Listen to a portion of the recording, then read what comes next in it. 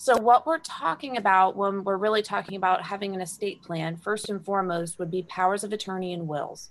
Everybody over the age of 18 should have powers of attorney and wills in place. They might look different for everybody, but everybody should at least have those documents in place. When we put those documents in place, we give you 4 powers of attorney. It's a financial power of attorney, a healthcare power of attorney, a living will, and a mental health power of attorney. Everybody should have individual documents. So even if you're married, it doesn't necessarily mean that you're going to share those documents with your spouse. Everybody has their own individual documents. And I always like to point this out because I think there's an assumption that if you're married and something happens to you, that your spouse can step in and automatically handle financial situations for you.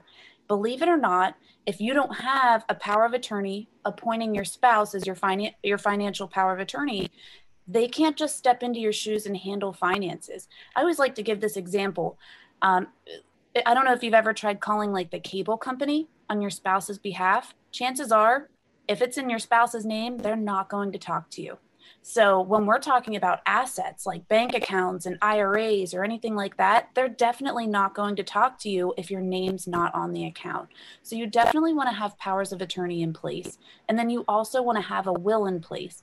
The powers of attorney are basically appointing somebody else to help make decisions for you while you're living. And then once you pass away, the powers of attorney are basically null and void at that point in time. It's then your will that we're looking at, your last will and testament.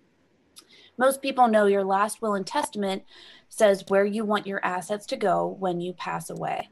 If you're married, you should still have a will in place because believe it or not, if you pass away and you have no will, it doesn't necessarily mean that everything's automatically going to your spouse.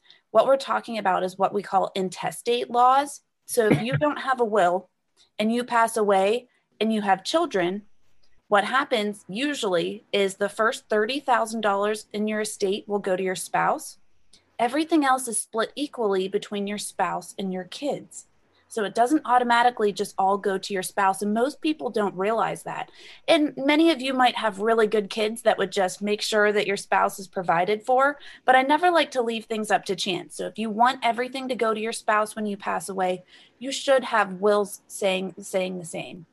And while we're talking about conversations, I think a big conversation that you should have if you do have these documents in place is you want to talk to your powers of attorney about where you're keeping these documents. You want to make sure that they're able to find these documents if anything should happen to you so that they're able to use the documents to protect you. A lot of people ask me if they should keep those documents in a safe deposit box, and we actually don't recommend that. The biggest reason being if something happens to you, a lot of times banks can be very difficult with your loved ones when it comes to giving them access to that safe deposit box in the bank. So I don't usually recommend that. Usually I say a fireproof safe at home is probably the best bet.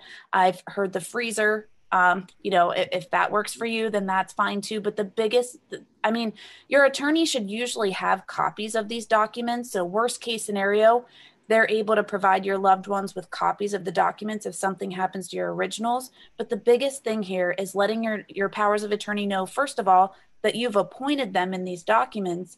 And second of all, where they can find these documents if something happens to you. A lot of people keep their important documents in the freezer just because if there is a house fire, the freezer is one of the last things to go in the fire. I don't really know that this is me giving you legal advice when I'm telling you to put documents in the freezer, but I know a lot of people do believe that that's a safe place. I personally prefer a fireproof safe, but obviously they're expensive. So not everybody can afford a safe like that. But the freezer, I guess, is not a bad idea because we're talking about communicating with your loved ones. Well, you said about having the key for your safe.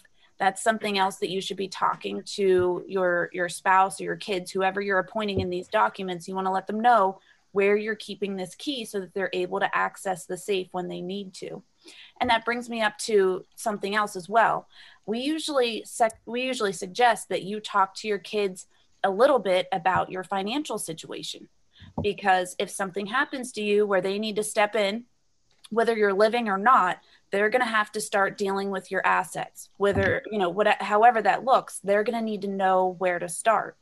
And so I know a lot of people aren't necessarily they're not comfortable with giving specifics to their children.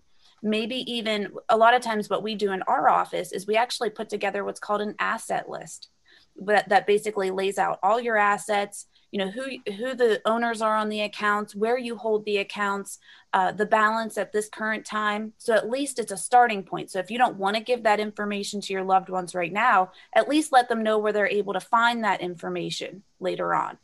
It's always best to have these documents in place because the way the laws are written right now, it's not necessarily going to go where you want it to. It's better to just have documents and don't let it go back to the laws.